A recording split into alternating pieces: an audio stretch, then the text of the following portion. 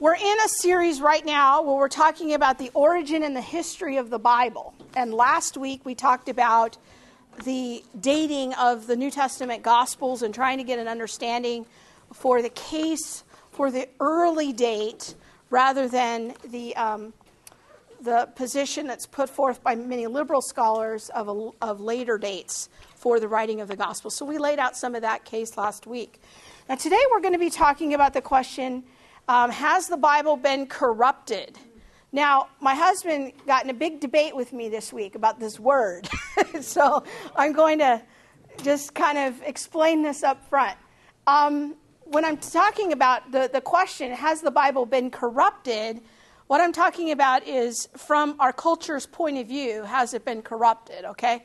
So this is a question that people in our culture would be asking is, how do we know that the Bible that we have today is the same as the Bible as it was originally written? Okay, so that's the question that we're considering today. Now, we believe, I've got a couple of statements from our doctrinal statement as a church. As it says, we believe, and we read last week that we use the words infallible about the Bible in our church doctrinal statement, and that the Bible is without error in the original writings. So my question is what do we mean by this in the original writings business? Like, what is this caveat that we have in our doctrinal statement that we believe the Bible is infallible or error-free in the original writings? Because obviously the Bible that I have here on the table is not from the Apostle Paul, right? So what exactly are we defending when we make this statement that it's infallible in the original writings? Are you with me? This is kind of an interesting caveat that we have.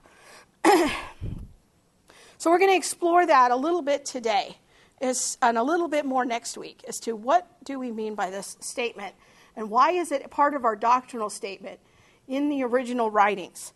So skeptics would say that the Bible is similar to an ancient game of telephone. We talked about that a few weeks ago. And so there's two basic problems with the Bible from the skeptic or the non-believer's point of view. And that is that the Bible is the product of humans, and humans alone, we might say, and that it evolved through countless translations, additions, and revisions. This is you ask the average person on the street if they've had a religion class at a secular university or they've had any exposure to the History Channel, this is going to be something approximating what most unbelievers would say about the Bible. Now, our LDS friends, members of the Mormon Church, the 8th article of faith in the LDS religion says this: we believe the Bible to be the Word of God as far as it is what? Translated correctly. You ever been in an LDS conversation and had someone tell you this? Oh, we love the Bible insofar as it's correctly translated. Well, this is actually an article of faith for them. We also believe the Book of Mormon to be the Word of God. Okay, from an Islamic point of view, they would say the Bible is a true revelation from God, but it has become corrupted or distorted in its handing down. God gave Muhammad the Quran to correct this deviation. So the theme here is that what we have as the Bible, that many people claim that it's corrupted. So we need to look at this claim and to try to understand it a little bit better and to see if there's any merit to this claim, and if not, what that means, or if yes, to what extent, okay? So let's start by turning in our Bibles to the book of John. The Gospel of John, at the very end of the 7th chapter, John 7, chapter 7, verse 53, through chapter 8, verse 11.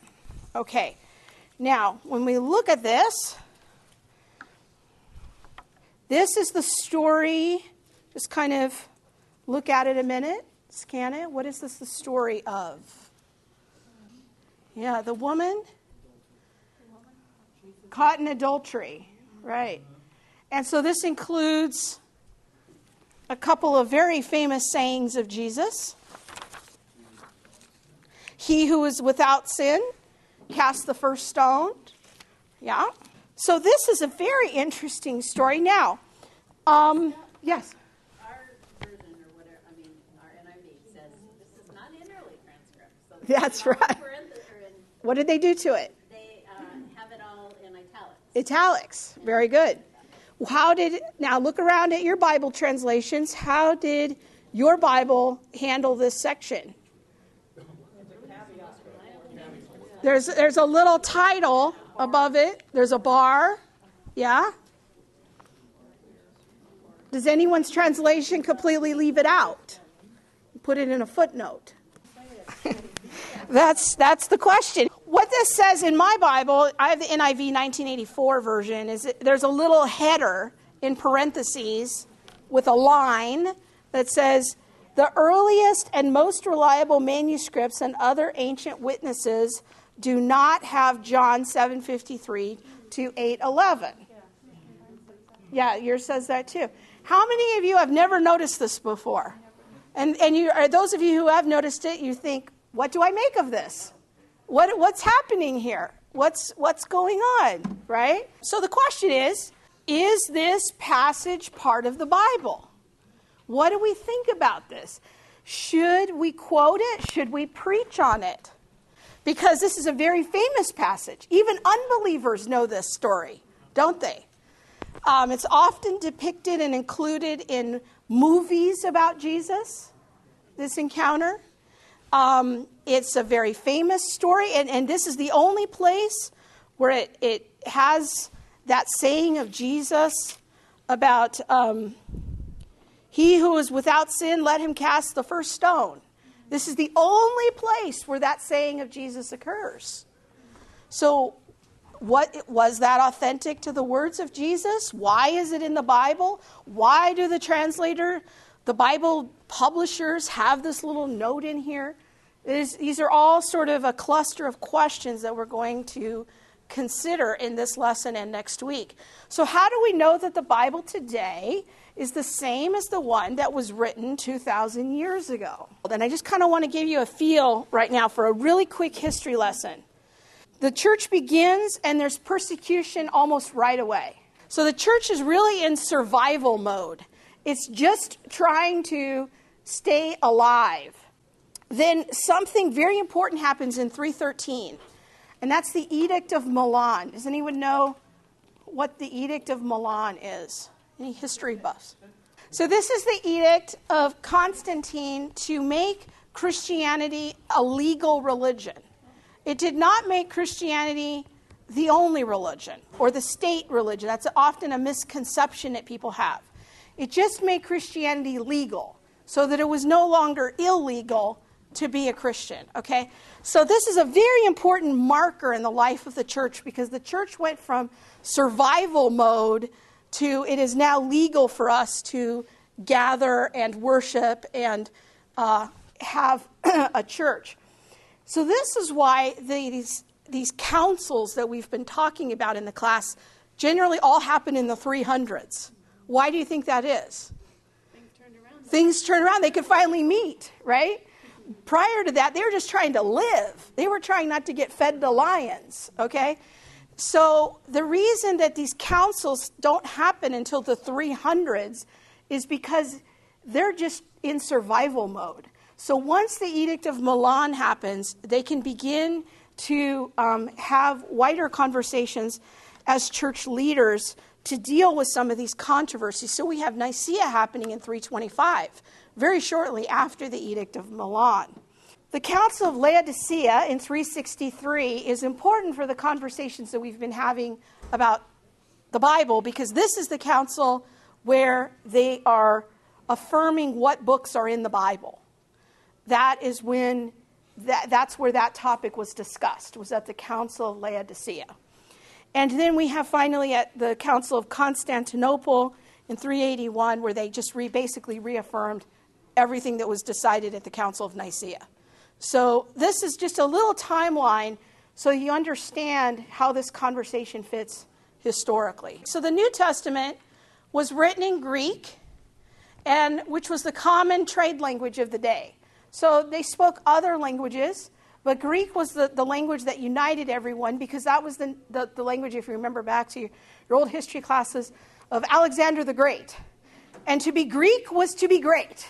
And so Alexander's vision was to bring Greek culture everywhere he went, and part of that was bringing the Greek language. And the Romans just kind of stayed in that flow. And so Greek continued to be the common trade language. So it's actually very fortuitous, I would say providential, that the New Testament was written in the trade language. Because imagine how that helped facilitate the spread of the gospel. If it had been written in Hebrew, there would have had to have been this whole other process of getting it translated so that it would be for a gospel for everyone, not just the Jews. So it was really an act of providence that the New Testament was written in the common trade language of the day. So the spread of Christianity required copies of the Bible. Well, can you imagine why? If the gospel's going out, they need copies of Scripture to go out with it, right? So these are the centers of Christianity, early Christianity. Here's Jerusalem down here. Here's Antioch. Do you remember in the book of Acts, Antioch is the church that sends out the Apostle Paul, right, and Barnabas. So it's a very key center right away. Over here's Rome. The gospel gets to Rome in the book of Acts. Down here we have Alexandria in Egypt, also a very early center. And a little later is Constantinople, which I have in orange, just to denote that it was a little later. But those are the early centers. Now, just because I'm a nerd, these are some of the ancient faith churches that are associated with these places. So the Antioch church, or the Alexandrian church, is the Coptic church just down the street at St. John's. I find it fascinating. It's like so close to where we are. And then the Syriac church comes out of Antioch. Well, we have one of those over by the Corner Bakery. You ever notice that on Gladstone? Yeah. Right across the street from Corner Bakery is the Syriac church. Very ancient church. And it is from Antioch. It is the Church of Antioch, is where it has its start. They're also called interestingly enough, the Antiochian Church. And then our Catholic friends come out of Rome. That's the Western or Latin Church, okay? So often, as the Bible would be copied, sometimes speed outran accuracy. And as time went on, many scribes in the Western Church didn't even know Greek or Hebrew anymore because they only spoke Latin. So imagine that they were copying the Bible, they were making copies of it in a language that they didn't speak or understand, but they were just copying the letters, copying the words. Once Christianity is legalized, then we have the rise of book manufacturers, and these called scriptoria, to produce copies of the Bible in mass. So you have these little monks in darkness with candles copying the Bible. And in my view, these are like some of the real heroes of the faith, are these nameless monks who would preserve the Bible so that we could have it today. We don't know who these people are, but they were all over the ancient world, and they would be copying the Bible in very difficult conditions. So this is from about the 700s. This is the earliest icon I could find, but you can see the books up here stacked up. They're called codexes. And so just imagine he's sitting on this bench, this hard wooden bench, and he's got a little footrest down here. I'm glad it was ergonomically correct. And he's copying in here, and he's all hunched over there. I don't know about you, but that looks sort of painful for me for more than maybe about 20 minutes. But, you know, they would be doing this for hours and hours a day. And how they would do it is maybe we would have a whole room full of monks, and there would be someone standing up here reading it out loud, and then the monks would be copying it based on the sounds of the words. Because it goes a lot faster if I stand up here and we have 50 monks all writing down the words, right? I can make 50 copies at once. It's almost like an ancient version of a Xerox machine, you know. So I can stand up here and I can read the manuscripts out loud, and you would all be the monks, and you would be copying it down and writing it based on what I said. Now imagine the challenges of that if you don't even speak that language. So you kind of have some sort of phonetic familiarity with the language, that you know that, well, these letters make these sounds, but you don't even necessarily know what these things mean or what the words even are. And so these were some of the challenges in the Western church. So we're going to talk about the case of the sleepy scribe.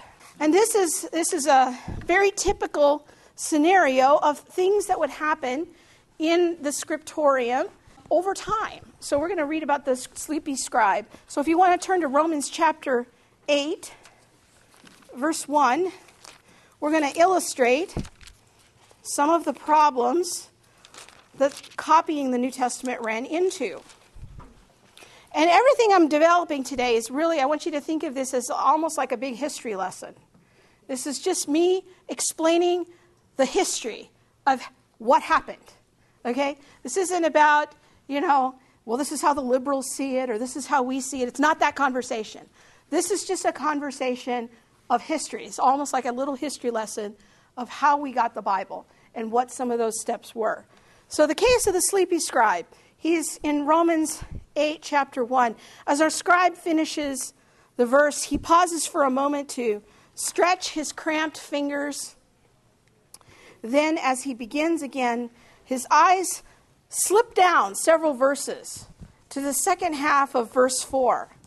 And he copies the phrase, who do not walk according to the flesh. So now we have a verse that reads, therefore, there is now no condemnation, period, for those who are in Christ Jesus, who do not walk according to the flesh. Well, what happened? He skipped a few lines. He accidentally, his eyes, maybe it had been a long day. It was very dark. There were only candles. And he accidentally skipped a few lines, all right? But what I'm describing, we're going to see next week, is we actually have manuscript families. And what happens is that situations like this, then can you imagine the next scribe who comes along, what's he going to copy? He's going to copy that new version of it, right? So then that family will all start having that same family resemblance of these missing verses. And there is a scientific discipline called textual criticism that we'll look at next week, that the whole goal of textual criticism of this science is to reconstruct what the original actually said and to understand those manuscript families and when certain things were introduced, what I call corruptions. My husband didn't like that word, so I'm going to call them alterations or omissions into the text, okay? So let's press on here with our sleepy scribes. So what's going to happen to those scribes who come later? Well, later scribes who use this new manuscript as their source text, they're going to copy the same mistake, right? And that was introduced by the previous scribe. Well, then later, another scribe comes along, and he introduces another alteration. He wants to kind of clarify the text, so he makes an addition. So he adds, there is therefore now no condemnation for those who are in Christ Jesus, who do not walk according to the flesh, but then he adds, but according to the Spirit.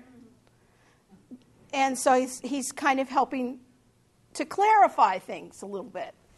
And a few years later, still another scribe comes along, and he skips over the very small Greek word of me, mu epsilon. And this changes the text further, because now it says, and the word me is the word not. There is therefore now no condemnation for those who are in Christ Jesus who walk according to the flesh, instead of who do not walk according to the flesh. Oops. But according to the Spirit. So he accidentally leaves a word out, and that sort of ends up changing the meaning of the whole thing, right? By this time, 3 errors have been introduced into the text. Now what? Right? So here's kind of a visual depiction.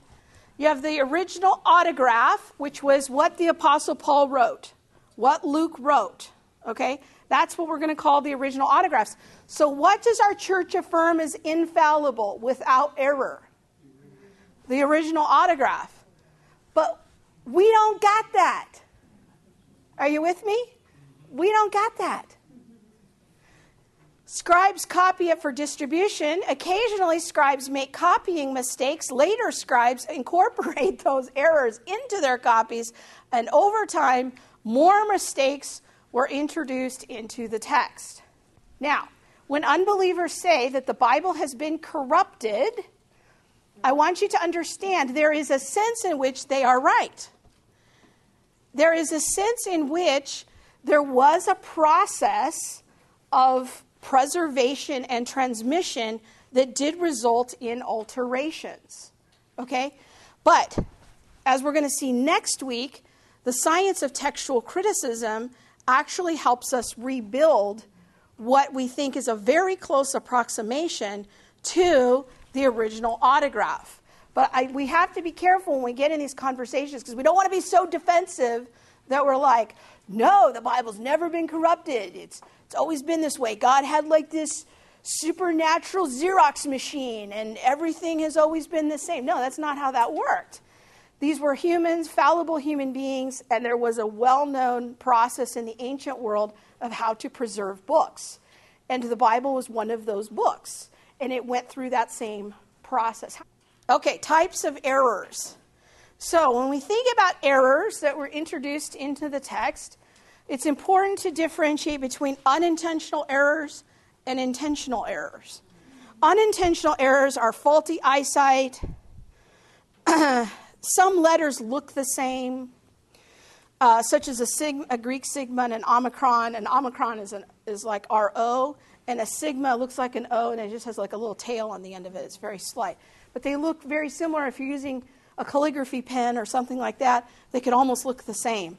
Faulty hearing. So if we're in a scriptoria and I'm reading it, somebody could have faulty hearing.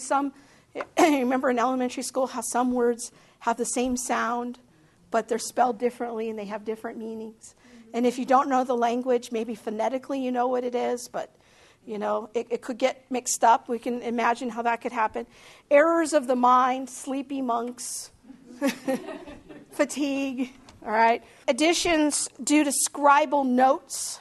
If we were in a scriptoria, there might be a scribe who would come around, and he was a more experienced scribe, and he would write little notes or corrections on your manuscript as he was looking over your shoulder. He would walk by, and he was like, oh, no, this is wrong. And he would make a little note, and we have examples of this. Well, then the next scribe comes along, and he doesn't know it's a note, and then he incorporates it into the text. And so that sometimes happens. So these are unintentional errors. Intentional errors. Sometimes there would be spelling corrections, grammar corrections. They thought that, there needed to be a correction in the text. Sometimes there would be an attempt to harmonize passages where, like, maybe Matthew had the account a slightly different way than Luke, and they might try to harmonize the passages by adding something, some phraseology. Other changes were because of doctrinal considerations, like in the healing of the demoniac boy. There's the line where Jesus says, this kind only comes out with prayer and fasting. That line is actually a later addition to the text. It's really, this kind only comes out with prayer. And then for doctrinal reasons, they added, and fasting, because that was important too. So these are little small traditions that the church preserved over time. Okay? So we're going to look at a few other instances besides the John 8 passage. We're going to look at the Lord's Prayer. So we're going to compare Matthew chapter 6, verses 9 to 13. And I have this in tiny type on your handouts, but here it's a little bit bigger. Okay, so here we have the NIV. This is the NIV 2011. And it says, Our Father, blah, blah, blah. And then notice how it ends. And lead us not into temptation, but deliver us from the evil one. What's missing? For thine is the kingdom and the power and the glory forever. So notice what it says here in letter B, down here. What does it say? Some manuscripts say, for yours is the kingdom and the power and the glory forever. This was a later addition to the prayer that maybe was preserved as tradition by the church as being a traditional ending. But most of the earlier manuscripts preserve it this way, where that little ending isn't on there. This is the NASB Bible, New American Standard. Now notice what they do in their treatment. Lead us not into temptation, but deliver us from evil. And then what did they do? They put it in brackets rather than the footnote. Because they know, like people like this. It's the traditional reading. They're used to it. It was in the Old King James. They grew up this way. They're conditioned to it. So they said, we'll leave it there, but we're going to just put it in brackets. And then, the person reading it doesn't maybe even look at the footnote, don't know why it's in brackets, aren't very curious. They don't know what that means. But this is how this translator, publisher dealt with the problem. So when we compare Matthew 6, 9 to 13 in these two translations, kind of looked at what we noticed. One translation puts it in the footnotes. Another translation puts it in brackets. Ginger, in your translation earlier, you said it was in italics. What did they do for this incident? In the footnote, okay? So what's the correct version of the Lord's Prayer? It's a legitimate question, is what was the actual saying of Jesus? What did that look like to include, for thine is the kingdom and the power and the glory forever? Okay, let's look at another one, 1 John chapter 5. Kind of a little obscure passage here. And we're going to compare the King James with the ESV and the NIV. The ESV is the English Standard Translation. It's a kind of an up-and-coming translation. And the NIV. Let's look at the King James here. For there are three that bear record in heaven, the Father, the Word, and the Holy Spirit, and these three are one. There are three that bear witness in earth, the Spirit, the water, and the blood, and these three agree in one. So this is from the King James Version. Okay, now let's look at the other versions. ESV, it says, for these are three that testify. So notice the difference. There's a lot that's added here from verse 7. It doesn't include any of this. The Spirit, the water, and the blood, all three agree. NIV is very similar. So what do? They add a little footnote here, and they have the longer version down here. Now, this longer version from the King James comes from the Latin translation of the Vulgate. And so it has these certain longer passages. So this is interesting to me because it's almost like what they added was an argument for the Trinity. And it's an interpretation of what the three are, It was the three are the Father, the Word, and the Holy Ghost. And they added that in there. These three are one. But what happens is that in the West, out of the Roman Catholic Church, out of Rome, that we saw earlier as one of the ancient centers, we have Latin. And from Latin, we get the Vulgate translation. And that becomes the basis of the Roman Catholic Church. And that then becomes the basis of what we now call the King James Version. But then after that version was translated, we have these later translations, right? New American Standard, NIV. These were all in the last 20 years. 50 or so years-ish. So the question is what's happening that they need to go back and retranslate it? What happened at the turn of the 20th century and continue to happen throughout the 20th century.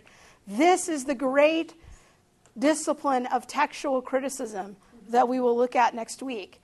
And so that even though these translations are later, they are purporting to be more accurate than the King James. And we'll keep unpacking this. Okay, really quick. Study number 3 is the ending of Mark. So turn to Mark chapter 16 if you want. Mark, if you'll recall, is probably the first gospel that was written. It's the oldest. And it's the reflections of the Apostle Peter being preserved by Mark. And it is probably the most ancient. It's also the shortest gospel. Now, when we look at Mark chapter 16, verse 9, what does your Bible do? What does it say there? The earliest manuscripts and some other ancient witnesses do not have verse 9 to 20. So notice how the ending of Mark is at verse 8. Trembling and bewildered, the women went out and fled from the tomb. They said nothing to anyone because they were afraid. The end. What's missing? The resurrection. Jesus is still dead. This is the whole core of Christianity, is the resurrection of Jesus. And yet, at the end of Mark, at least what we think is truly Markan, if you want, that Jesus is still dead. The women are afraid. What a weird verse to end on. Yet the funny thing is, in my Bible, the title given for that chapter is The Resurrection. Yeah. So, was Mark 16 to 19, 16, 9 to 20, part of the original? Well, it's almost certainly not original to Mark, because the writing style is totally different. There's different vocabulary. And you ever read something, at least I have, as a university professor, I've graded a lot of papers in my life. And I can tell you almost when a student starts plagiarizing off Wikipedia. Because, the student has a certain writing style. And then all of a sudden it sounds like a graduate student. It just magically, things start flowing. Technical terms are being used. Yeah. And you just know oh, the voice has changed. It's very different. Okay? So that's what happens here at the end of Mark, is that it's just a very different voice. It's a very different writing style. And this is a clue that this is probably not original to Mark himself. Now, interestingly enough, I don't have time to play this clip, but if you want to, I have if you want to look at it, there's the YouTube address. But this is the passage that is used by a certain stream of Christianity known as snake handlers. You ever seen these people? In certain remote parts of the East Coast, yeah. And they will handle venomous snakes, and sometimes they will even get bit by these venomous snakes. But they claim that they will not die because right here in the text, what does it say? It says, and I'm getting to it, 18. They will pick up snakes with their hands, and when they drink deadly poison, it will not hurt them at all. And there is that account of Paul in the book of Acts where he handles a venomous snake, gets bit, and it doesn't kill him. There's questions about whether or not this is in the original, and yet there are practices that are based on this section of Scripture. And because they read usually the King James Bible, where this isn't noted as not being in the oldest manuscripts, they see it as Scripture. I run into this a lot as well with some of my charismatic friends. They will say things like, and they often have a preference for the King James Bible, but they will say, verse 17, and these signs will accompany those who believe. In my name they will drive out demons, and they will speak in new tongues. They will pick up snakes. They will drink the poison. They will, this is the part. They will place their hands on sick people, and they will get well. And there are some charismatics, not all, but they will use this as a biblical proof that all sick people will be healed. And they'll quote this verse. And if it's in the King James, they'll say, that's the Word of God. And when I'm like trying to raise my hand in a class and saying, well, this actually probably isn't in the most ancient manuscripts. Maybe we might have a discussion about that. They're like, well, you're just trying to undermine the Word of God. And I'm like, well, I'm trying to undermine the King James translation. But I don't know if I'm ready to stake this as a promise that they will recover. Okay, but there are certain charismatics that will use this as their primary proof text, and they quote this over and over and over again. So sometimes these questions are not just academic questions. Sometimes these things actually impact people's lives and how they frame up how they live their Christian life. So here's the argument in favor of its inclusion. The traditional ending of Mark, which we are given here, is present in the writings of Irenaeus. It is a fairly early date of 177 AD. He quotes this passage in his book Against Heresies. Now, there's a few Irenaeuses, so if you go Google him, you might be a little mixed up because there's a few of them. But this is the one who was born in Turkey, and he was the early bishop of Gaul, which is modern-day France. And so he seems aware of this passage. And it is included, as we said earlier, in the Vulgate translation, which is the Latin translation of the Greek New Testament, and that dates to about 405. And there's no such thing as Catholicism at this point. Catholicism doesn't come around until after 1000 AD. So this is just the church. So this is the Western church, and there's the Eastern church. So in the West, they have the Latin translation because people don't speak Greek anymore. And so they wanted to make a translation for the people that they could understand it. There's nothing weird or nefarious about that. It's just wanting to keep the Bible in the language of the people just like we have it today. So because people in the West no longer spoke Greek, they wanted the Latin translation. So it's put together. It's called the Vulgate.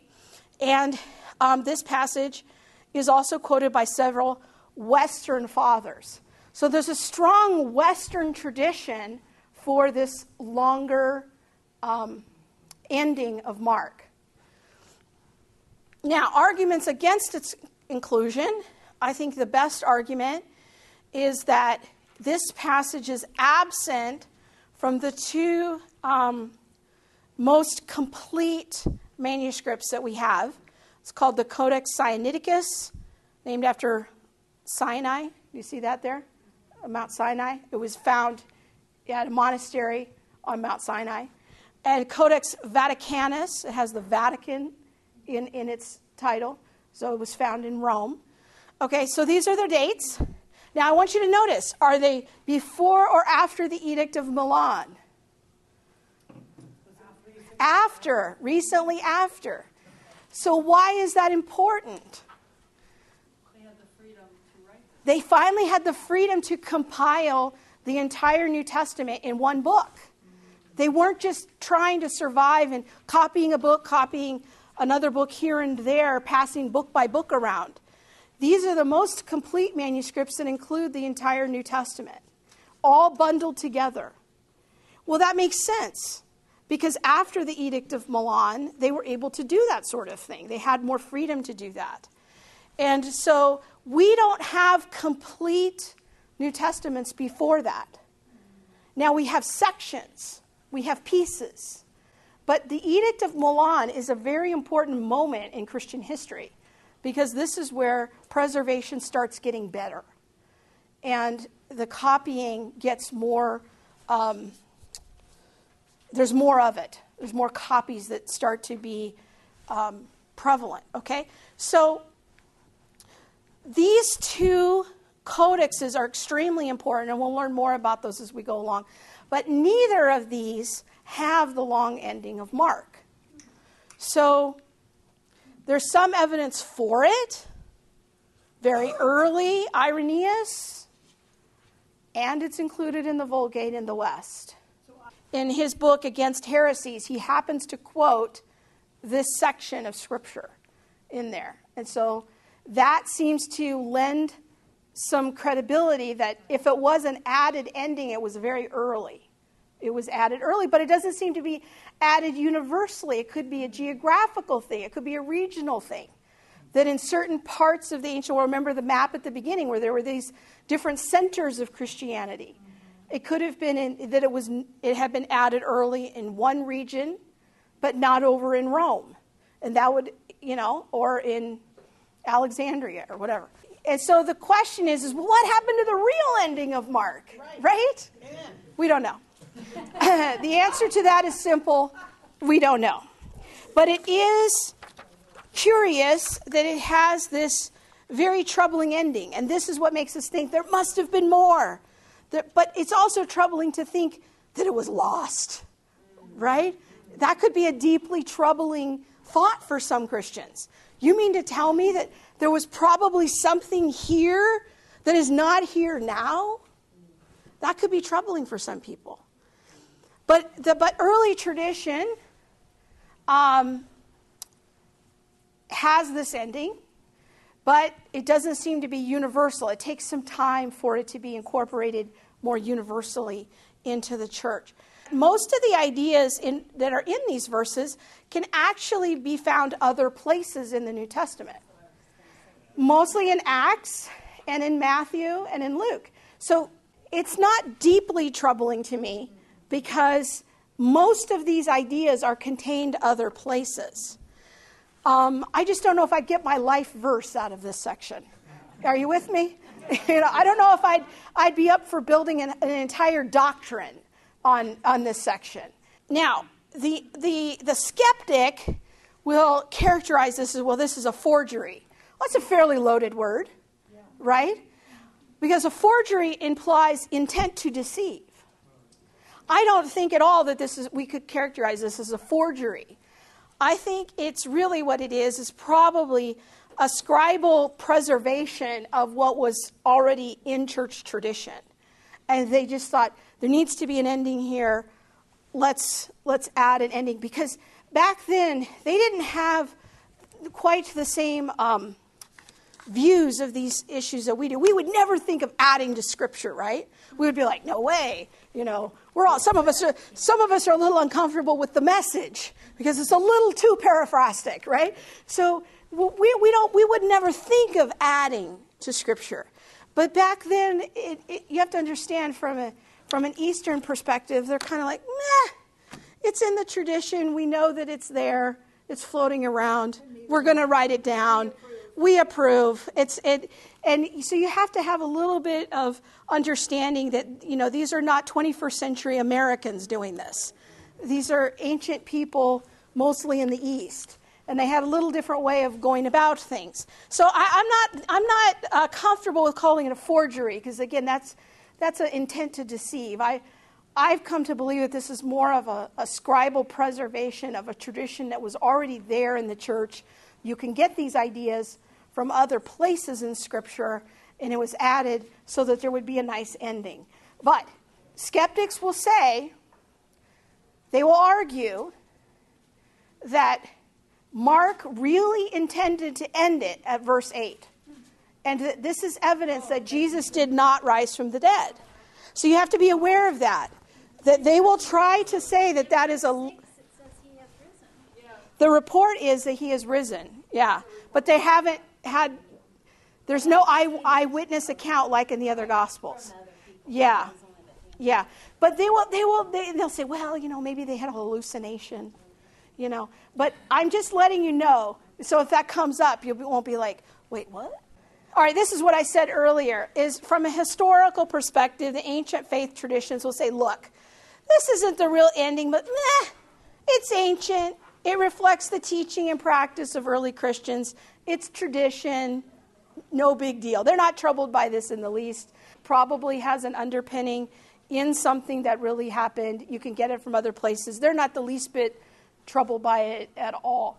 Yeah. I just want to say that the Jewish people have done that all along the way. Yeah.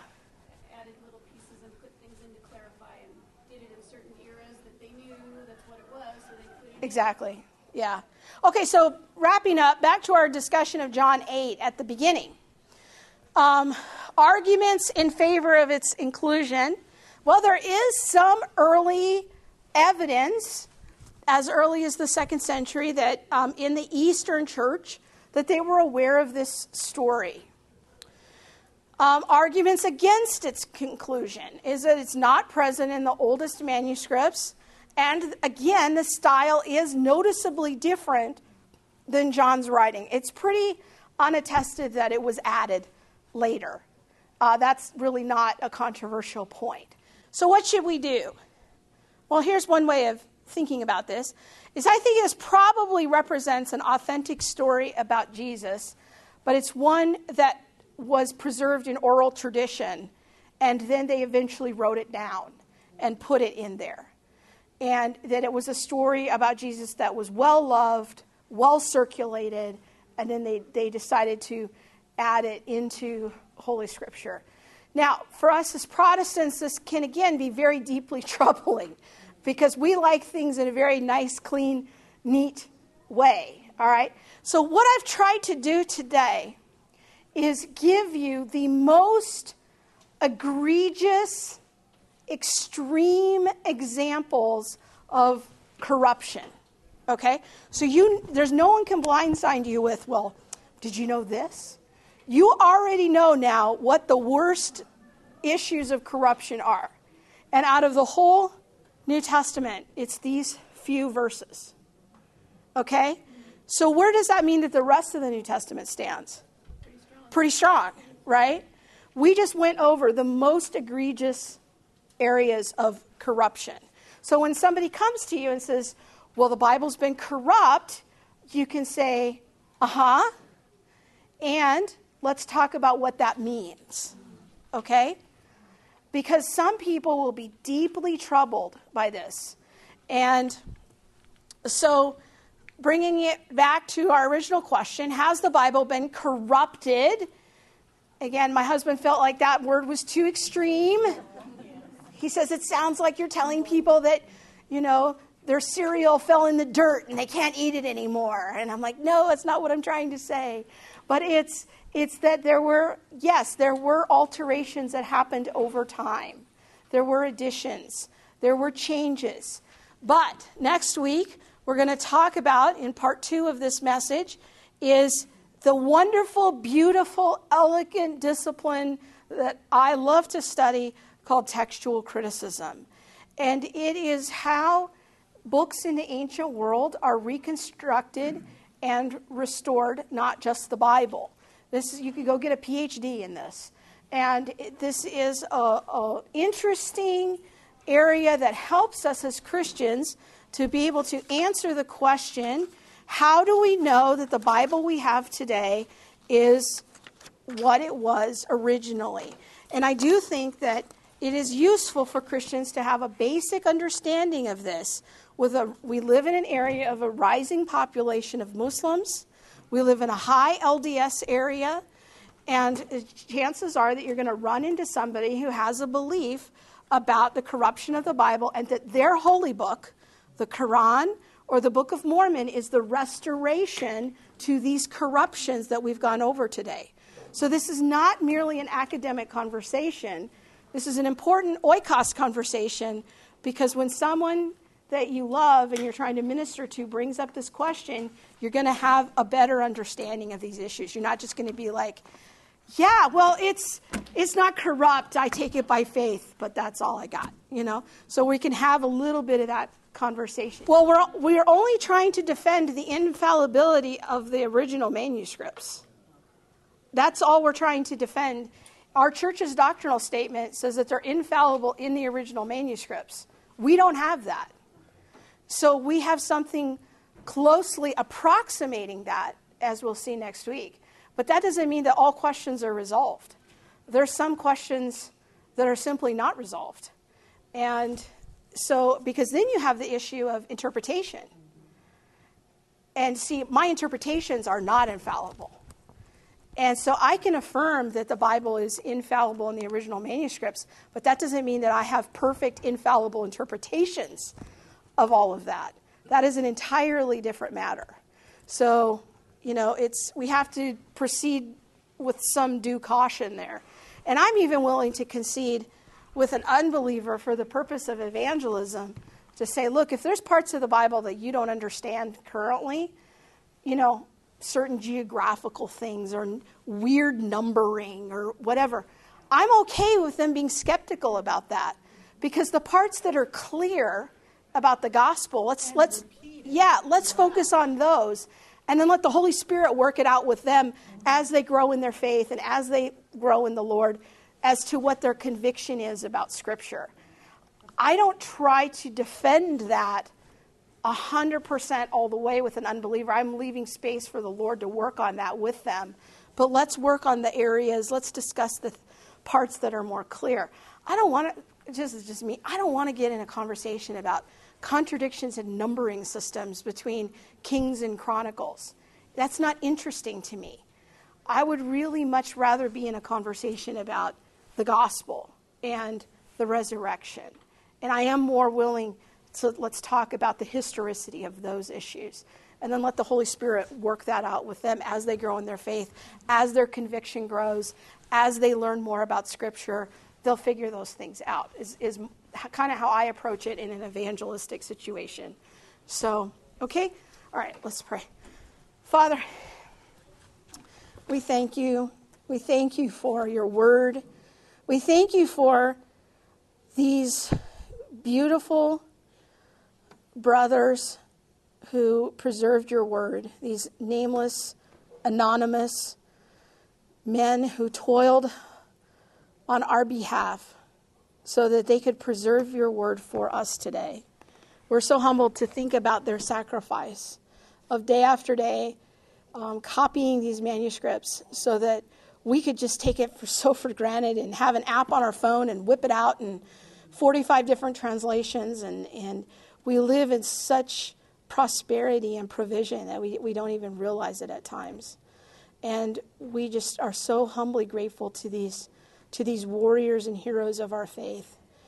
Help us to be good stewards of your word and to share what you're doing in our lives with others. In Jesus' name, amen.